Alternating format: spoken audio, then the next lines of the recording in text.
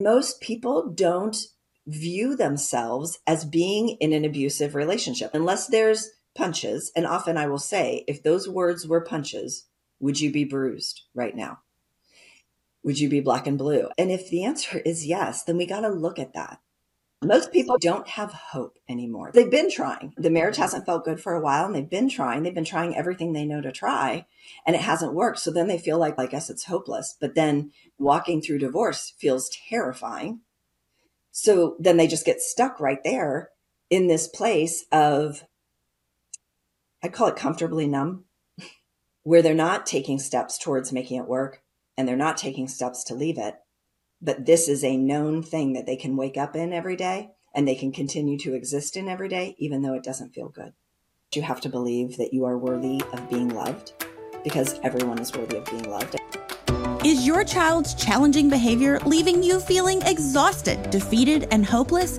You are not alone. And I want you to know you are not a failure and your child is not broken. Welcome to Calm the Chaos Parenting, the podcast for parents raising strong-willed, highly sensitive, or neurodivergent children. I'm Dana Abraham, parenting expert, and I have helped hundreds of thousands of families just like yours. Each week, I'll share simple science-backed solutions to help you feel more grounded, in tune, and deeply connected to your child, no matter what challenge you face. Start your journey from surviving to thriving as a family at calmthechaospodcast.com. Hey guys, it is Dana here, and I am back for another episode of the Calm the Chaos Parenting Podcast.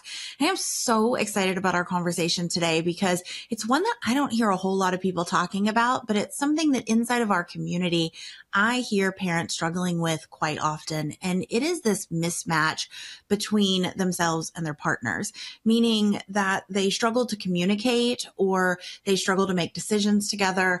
And sometimes that might be, oh, I want to join Calm the Chaos, the program, but I can't talk to my partner about it. Or it could be, I want to try this new way of parenting, but I can't talk to my partner about it. It also could be, I want to do this thing for my family, but I can't talk to my partner about it. And anytime I hear women especially talk about not being able to talk to their partner about something, I always say, is it only around stressful things you feel like you don't know how to talk to your partner around?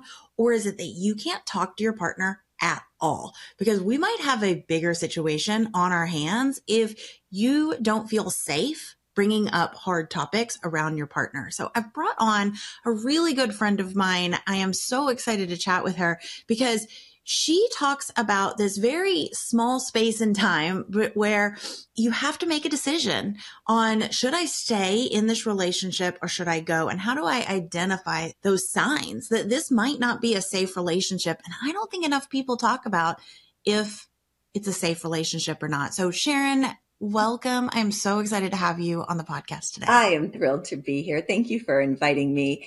And I just can't wait to share anything that is helpful to your audience. Like I said, this is a topic that's near and dear to my heart because I grew up in the South where you get married really young and you grow up hearing marriage is supposed to be hard. And so I put up with unfathomable hard for 11 years. And now I have seen a hard that's very different, right? Some days we have hard days, some days we have great days, but now I know what it means where it should be hard. No, marriage doesn't have to be that hard all the time. And I just wish someone would have given me the information you have. Before we dive in too deep, can you share a little bit about who you are and why you're so passionate about this work? So I'm Sharon Pope, and I am a relationship coach, and I help women who are struggling in what feels like lonely and disconnected marriages get the confidence and clarity that they need so that they can either fix the struggles in their marriage or be able to move forward without the regret associated with it. Yeah. And why are you so passionate about that particular part of marriage?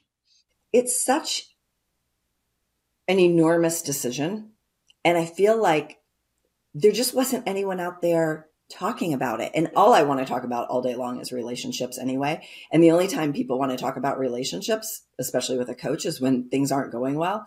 And having you and I have both been through a first marriage that didn't work out. And we had to navigate those waters of unwinding a marriage and what the heck that looks like. And then diving back into dating and trying to open your heart to love again and trusting marriage again. And so that whole thing is just I feel like there's lots of relationship books out there on like how to make it work no matter what, and there's probably more than a few on like how to divorce.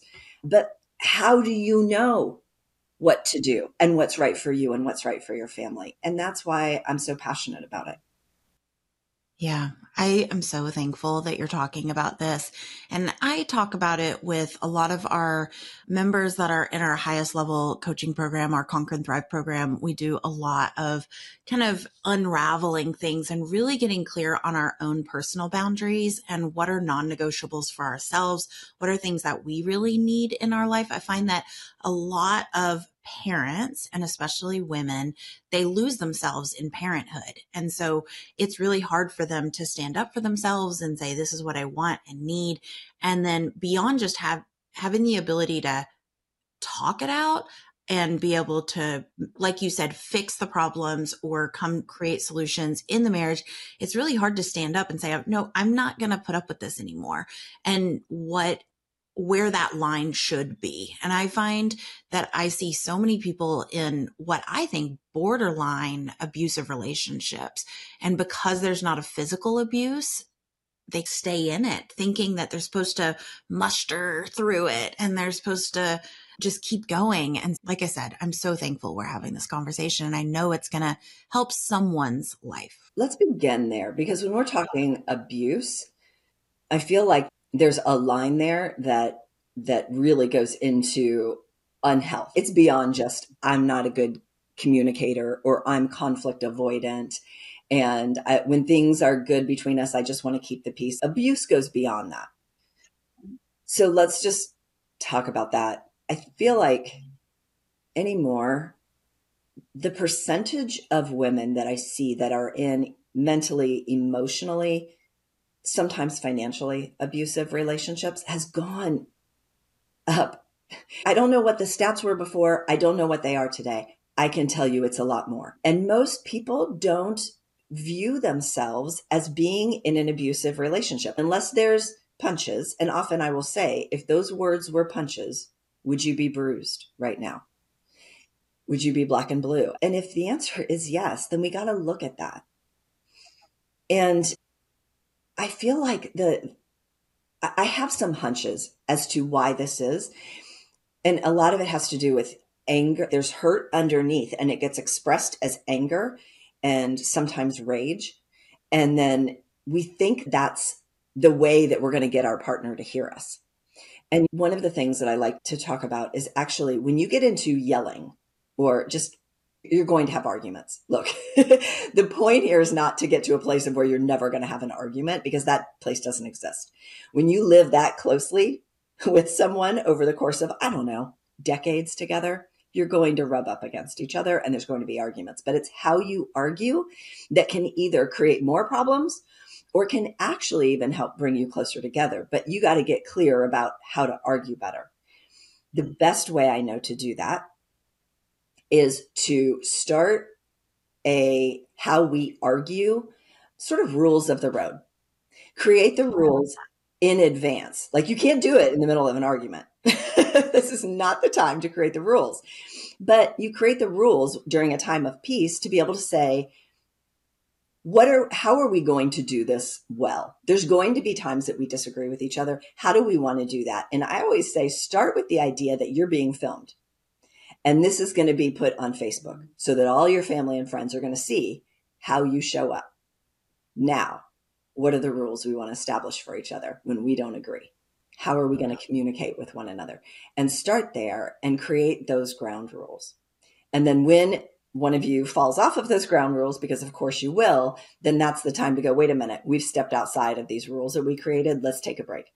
We'll come back to it when things are calmer. Yeah, I love that. I mean, we talk so much and we've talked about our plans. We have ride the storm plans and ahead of the moment plans. And what you're talking about is an ahead of the moment plan for what you'll do when you argue, and then reverting to a ride the storm plan when one of you oversteps one of those personal boundaries and one of those agreements that you have agreed upon, and saying, you know what, let's put a pin in it. Now is not the time. Let's step away. Let's each go to our corners and calm down. So I love that you're sharing that. I think that's a really powerful tool for anyone who's listening to this and for any relationship. What would you say are some of those signs that people might want to watch out for, though, that it's teetering beyond just, we don't know how to have a good art. We don't know how to have a discussion. We don't know how to communicate. We don't know how to argue. When it gets personal, when there is insults, criticisms, particularly contempt, right? When you don't like someone, you speak a different way to them. And so when you get to that place and we start acting out from that place of, I don't respect you and I don't like you, that's a time to really pay attention, because you are in the danger zone. And of course, boundaries are super important. Like when I tell my clients, look, if he starts yelling at you, you don't have to sit there and take that. You can say, look, you're either going to lower your tone to something that's reasonable so that we can have a calm discussion, or I'm going to walk away right now and we can pick this conversation back up later. The thing to recognize about that, though, is that if you keep doing that and you never come back to the discussion, then it actually ends up working for your partner, because all he has to do, and I'm going to I speak in heterosexual terms because that's most of my clients, but obviously it's not, like, there's lots of ways families look. But let's say he's yelling and you're like, oh, if you're going to speak to me like that, I'm leaving. And then you never come back to it again. Well, then he knows, he's learning. All he has to do is yell, raise his voice. And then we don't have to talk about this thing that I really don't want to talk about. Right. So don't train him that we're never going to talk about it. You train him that we're only going to talk about it when we can be calm, especially when you're talking about your kids. Come on. Like, marriage is hard enough. You both have the best interest of the kids at heart. You just disagree on how to get there. And if you're arguing about it and you're yelling at each other about it, then you have an underlying feeling that my way is the right way, and he or she is an idiot for not seeing it that way. And therein lies the disrespect part. I know that you see a lot. We see eye to eye in that we have to really start with our own mindset first if we're going to get to the decision or we're going to create a solution. But what are some of the most common either mindset shifts that need to happen, or some of the most common like misconceptions that maybe someone might be having going into this situation that they need to be thinking about? On the heels of having an argument or not agreeing on maybe the way that we should handle something with the kids, I would say that we need to start from a place of, look, our partner's not an idiot. Let's begin there. That there's some reason, there's probably some perfectly valid reason that they see it the way that they do. And if you can approach it as, I want to understand, help me understand your perspective, because you and I see this differently. But the problem is that most of the time when we have one of those, I call it, we need to talk conversations, the 5 dreaded words, four dreaded words, we need to talk. It starts from a bad place, because as soon as you say we need to talk, then they armor up, they're going to get defensive, and they're not even going to hear you because they know that they're going to be criticized or attacked. Instead, if it's like, hey, we don't see eye to eye on this, but I would love to understand your perspective. And if you would take the time to explain that to me, I want to listen. I want to hear you. And then you genuinely seek to understand. You don't listen and then think, oh, I know how to rebuttal that, or this is where he's wrong, or whatever. You genuinely listen to understand their perspective, because there is some reason why they feel the way that they do. And it might be something from their own upbringing that colors their own lens, just like your upbringing colors your lens. But if you just go into it with kind of an open heart, open mind approach of, look, I married this person. They're not an idiot. There must be, and they love our children the same way that I do. So help me understand you. And then you let them talk. You let them empty themselves until they're done. And then when they're done, ask them, here's what I heard you say. Does that feel complete? Did I understand it? Now, I would love to share with you my perspective if you're open to hearing about it. I call that getting the nod. Because as soon as you get the nod of, yeah, I'm open to hearing about it, now they're listening. And by the way, you just modeled the exact behavior that you want to receive, which is them genuinely listening. And now they're not thinking of all the rebuttals because they've emptied themselves.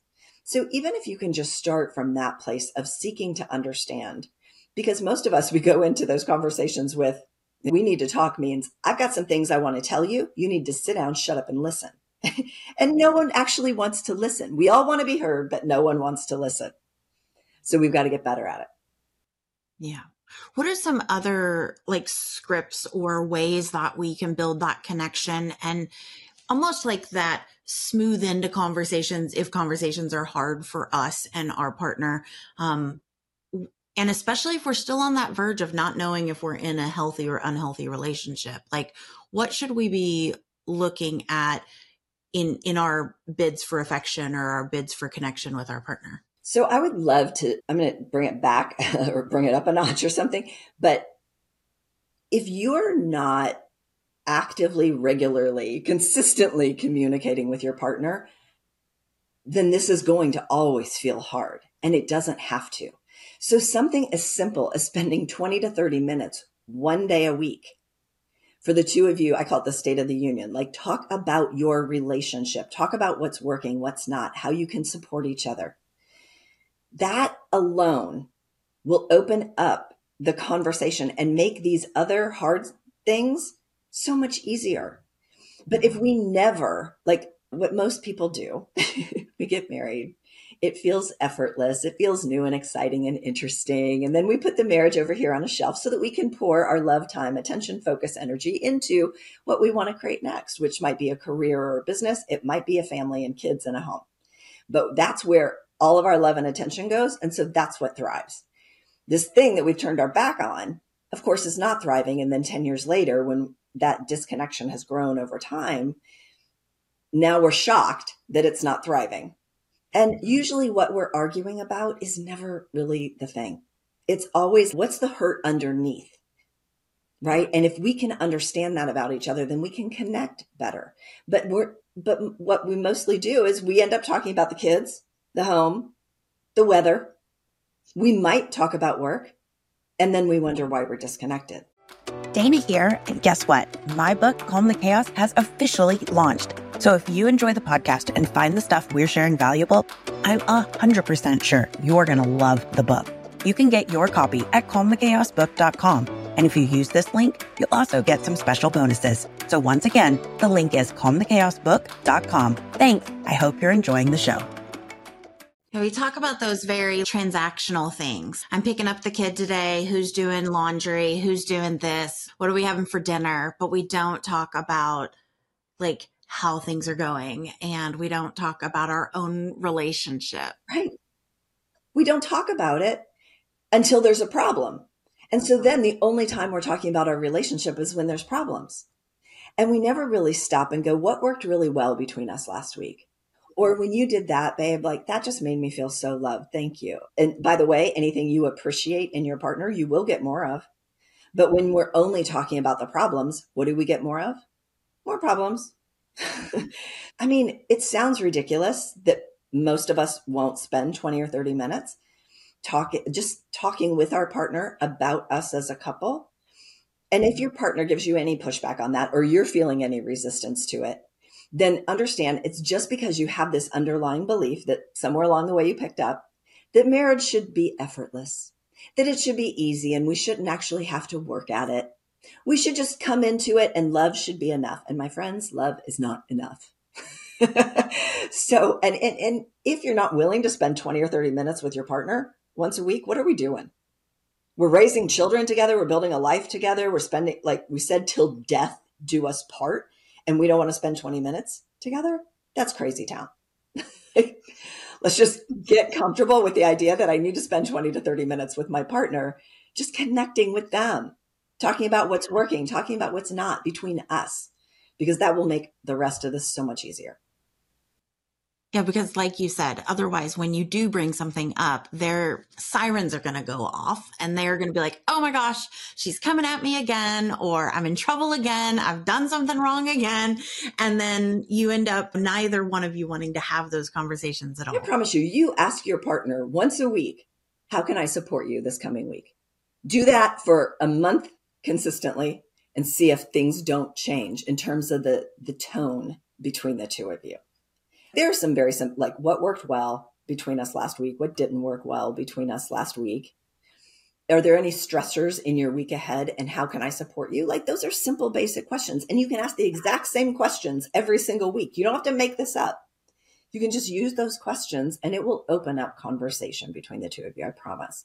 I love a good script around here. So I love that because I find that especially when you're in a stressful situation, it's hard to remember what to say or to recall some of that. And so when you keep it super simple like that of having the same scripts every single week. And by the way, it needs to be scheduled because guess what? If it's not scheduled, it doesn't happen. If I don't write it down, it doesn't happen. But if it's not scheduled, it doesn't happen. And just if little Johnny had baseball practice every Tuesday, you wouldn't be like, oh, I'm just too busy for that. I can't do that. You wouldn't. You move everything around. You move your day around that baseball practice.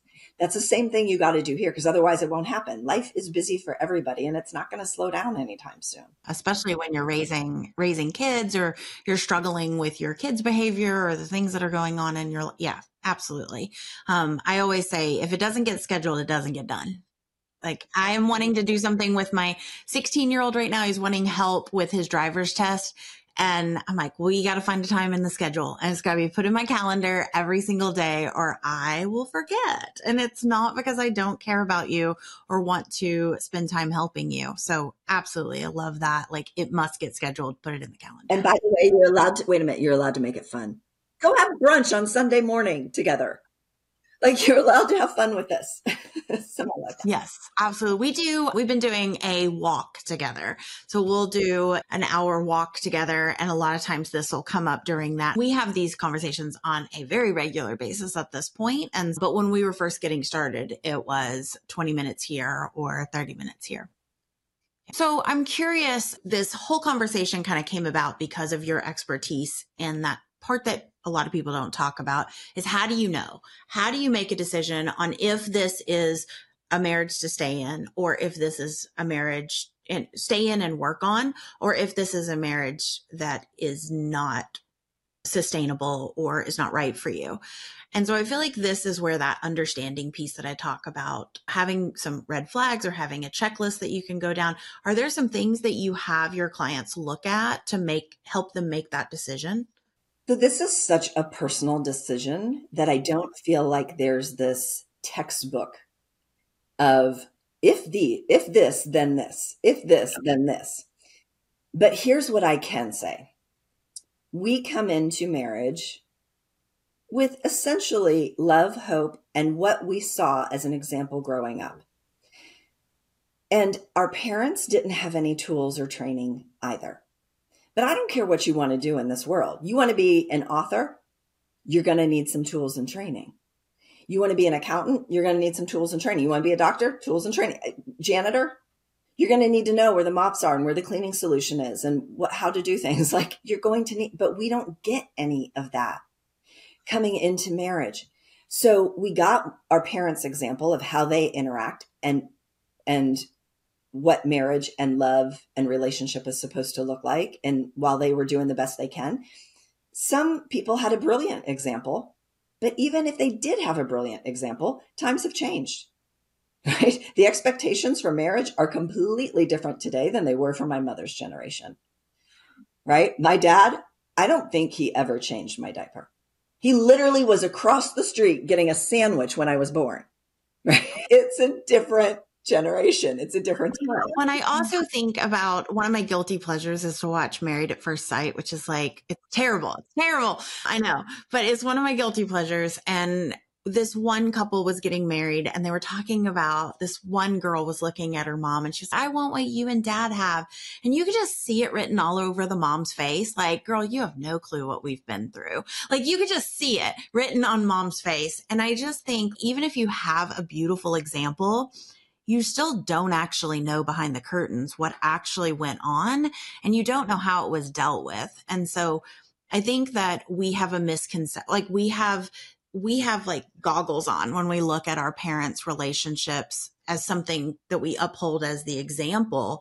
And we don't always know what it took to get there or what our mom had to sacrifice or our dad did or what any of those things. Now, I grew up in interesting examples, so I don't have that to do.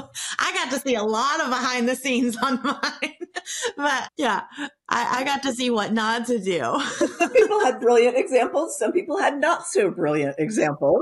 That's me. Yeah. My mom was married, I think, gosh, forgive me, mom, if I get this wrong, like 4 times, 5 times. And then my dad, 3, 4, something like that. I mean, I've definitely seen lots of examples. So there's my plus. At least I've got lots and lots of examples. But that's all we came in with. And most people aren't terribly successful. Look at the divorce rates, right? And even people who stay together, a lot of them aren't happily remaining together. They just stay together because they said till death. So back to your question, I think, no, that's okay. It's easy for us to get on a tangent. Sorry about that. But we come in. It's really easy for my ADHD brain to get on a tangent, but back to our question. Here we go. Ready? We don't come in with a lot of tools and training. And of course, we're not terribly successful. So to get to a place of a decision, I think you've got to give it like somewhere between 90 days and 6 months of like really concerted effort.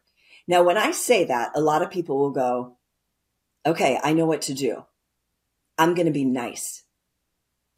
I'm going to help out. I start to twitch when women say he'll help me more around the house. I'm like, no, he's not helping you. He's taking care of responsibilities that the two of you co-created. That's what's happening. He's not helping you. So we've got to be able to come together and talk about this stuff a little bit easier because we didn't have any tools. So don't just be nice. Be nice is table stakes, people. If you're not going to be nice to your partner, why did you choose to get married to them and be in your most intimate relationship with them forever? So what would that 6 to 9 months look like? That's, to me, I feel like if I was, and it's very similar, right? Like none of this is a quick fix. Like when I think of the advice that I give parents working with the relationship with their kids, I'm like, look, we've got to talk about that connection that we were talking about earlier, but also we kind of got to unravel things. We didn't get here in 6 to 9 months. And so how are we going to figure out where we're at in the state of the union of what we want? And so is that kind of what you're saying here is let's unravel where things are, where they're working, where they're not working? I would say also, of course, get equipped with some real relationship tools, not just rely on the basics of I'm going to be nice. I'm going to listen a little more. I'm going to help, whatever that looks like, is get equipped with some real tools so that you can have difficult conversations, so that you understand not only what your needs are, which by the way, most of us don't understand our needs, but then you can understand your partner's needs and understand how the two of you meet those needs in the relationship. Because if you don't know that, then all we're doing is trying to force our agenda on another person. And if you look at your parents' example, anyone who's going like marriage to marriage to marriage, it's just they're looking for it. They think it's the right person who's going to make it easy. And the thing is, our most intimate relationships are there to press our buttons. It's there to bring up our stuff so that it can be healed. And when you start to look at your relationship more like a path towards knowing myself better and personal growth, there's nothing that'll make you grow like problems and problems in a marriage. I'm not saying that they're fun because they're not fun, but they're going to be there. And that's an opportunity. And when we run away from the opportunity automatically, when it gets hard, then we just think we're going to go find someone else. And lo and behold, more opportunities arise. And then we keep doing the same pattern until we start to look at our role in the creation of that experience, because it always takes two, my friends. I know we always think that our approach is not the one that is creating toxicity inside the marriage, but it always takes two people, right? Even if your partner's super controlling, there's a part of you that is willing to be controlled. Otherwise, you wouldn't have made it past the second date, much less get married, right? So, yeah, we've got to get equipped with real relationship tools. Now, there's no shortage of relationship tools out there. Speaking, we are both people who have written books. I've written 9 of them, folks. There's more than 400,000 relationship books on Amazon today. If books solve the problem alone, would we have the struggles in our marriage that we do today? No, we wouldn't. Books alone doesn't solve the problem, because most people read the book. They get a little bit smarter. They have more knowledge, but it doesn't mean they apply it, because applying it is hard. Trying it and failing and being willing to try again and being willing to try again and being willing to try again so that you can perfect the new tool that you're learning. That's where, like, coaching and support and community and all the beautiful things that people get in your community, that's where it makes a difference, because it's in the application that makes it hard. But you've got to first get the knowledge and then get the application so that you can really start applying the tools that you're learning. And that's when you give your 100% with new tools in your kit. And you do that for a concerted effort of 90 days, 6 months, and see if something doesn't switch. If something shifts inside the relationship, beautiful. It gives you hope to go do another 60 days or another 6 months, right? And then things start to feel different between the two of you. And if they don't, then you do have an answer that you can live with and you can make peace with. And you've learned how to love differently. And so your next relationship will look and feel different because you're different. I love that. So you're looking for these small shifts. You're applying a tool or a strategy. You're learning more about yourself, your partner.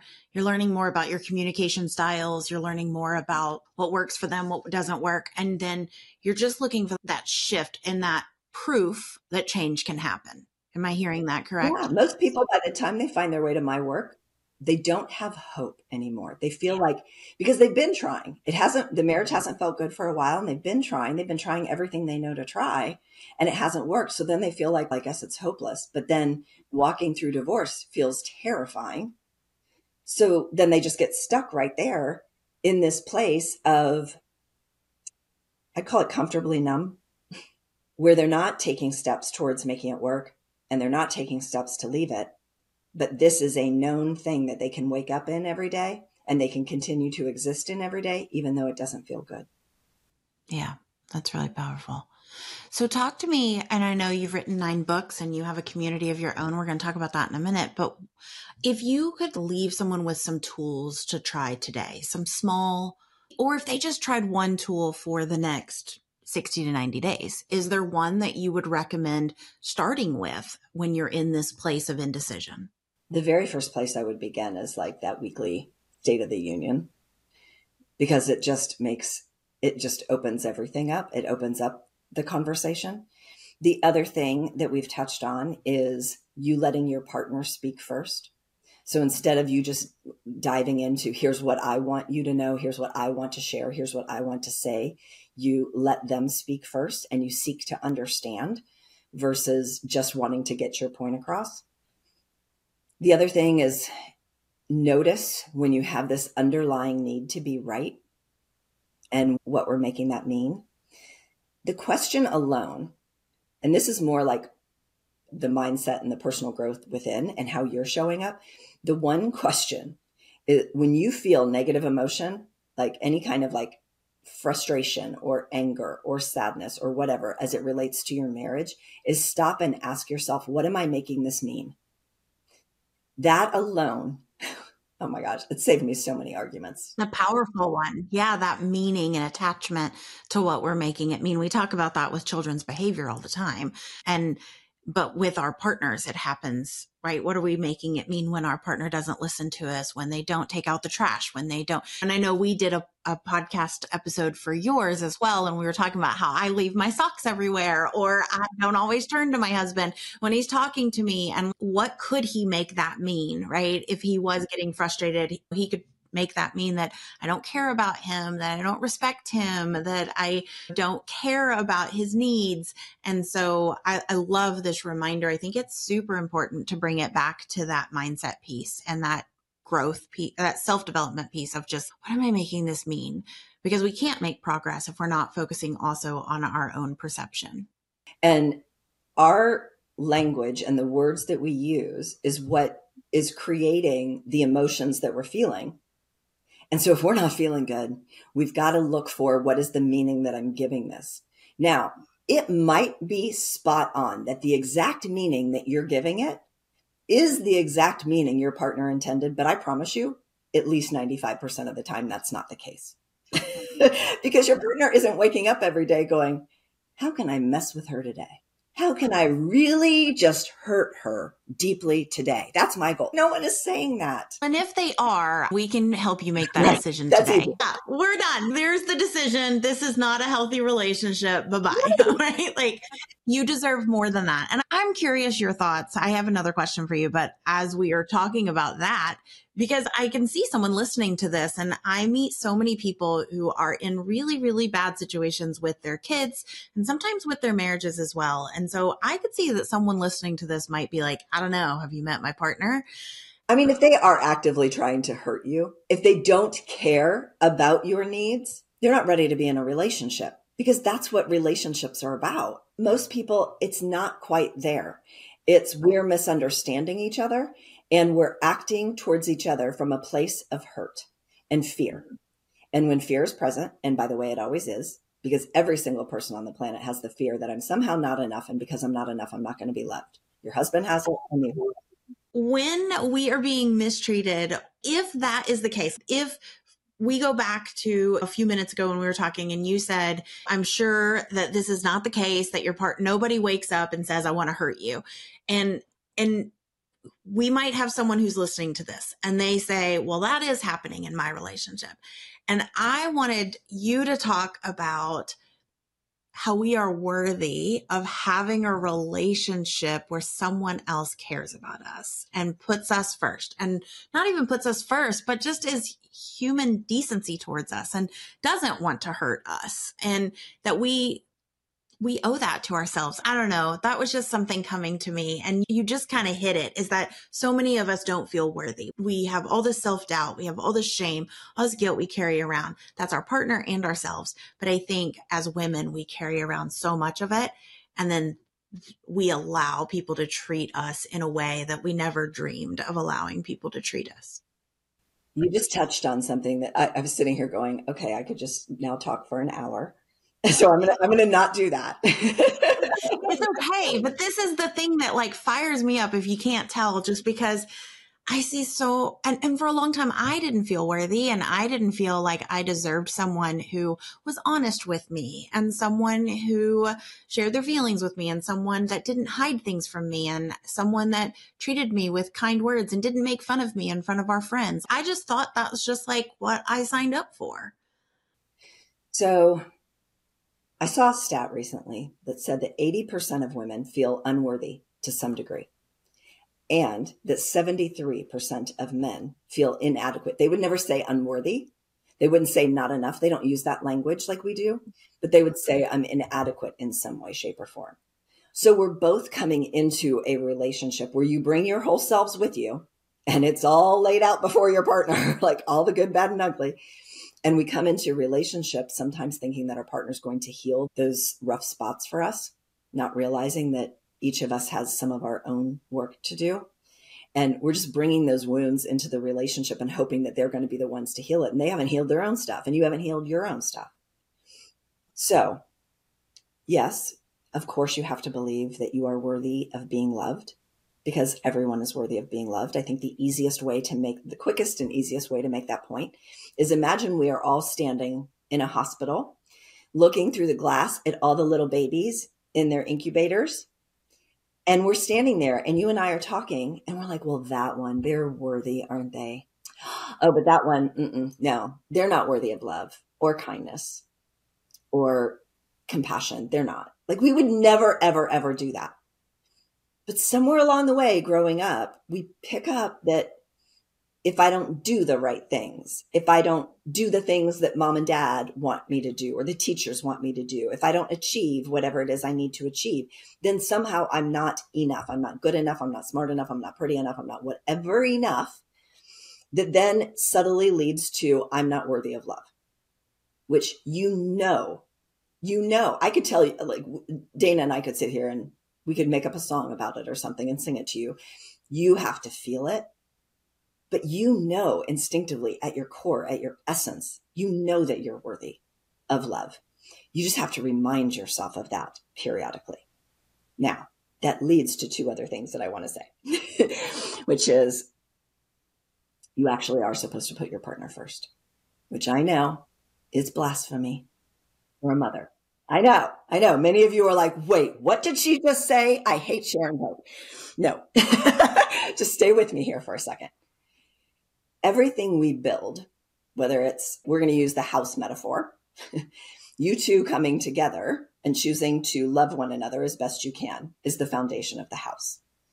You start building on top of that by having children and taking on a mortgage and building a life together. But if everything you're building is on top of a very shaky foundation, then how can we expect the things that we're pouring our time and attention into, which is our kids often, because we love to do that, right? That's the nurturing, caretaking part of us. And that feels easy.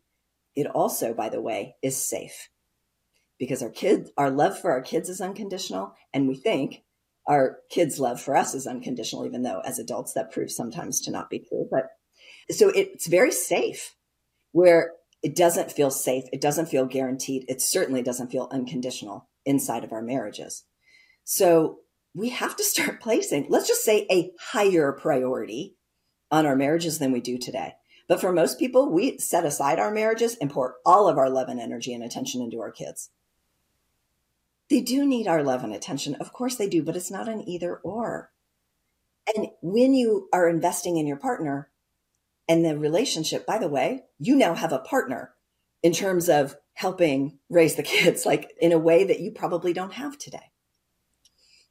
The last thing I will say about that is, and there's in terms of one tool that I would say to do, and it's really more of a mindset shift, but there's also action in it, which is we all have things that we want to be on the receiving end of. We want to be loved. We want to be appreciated.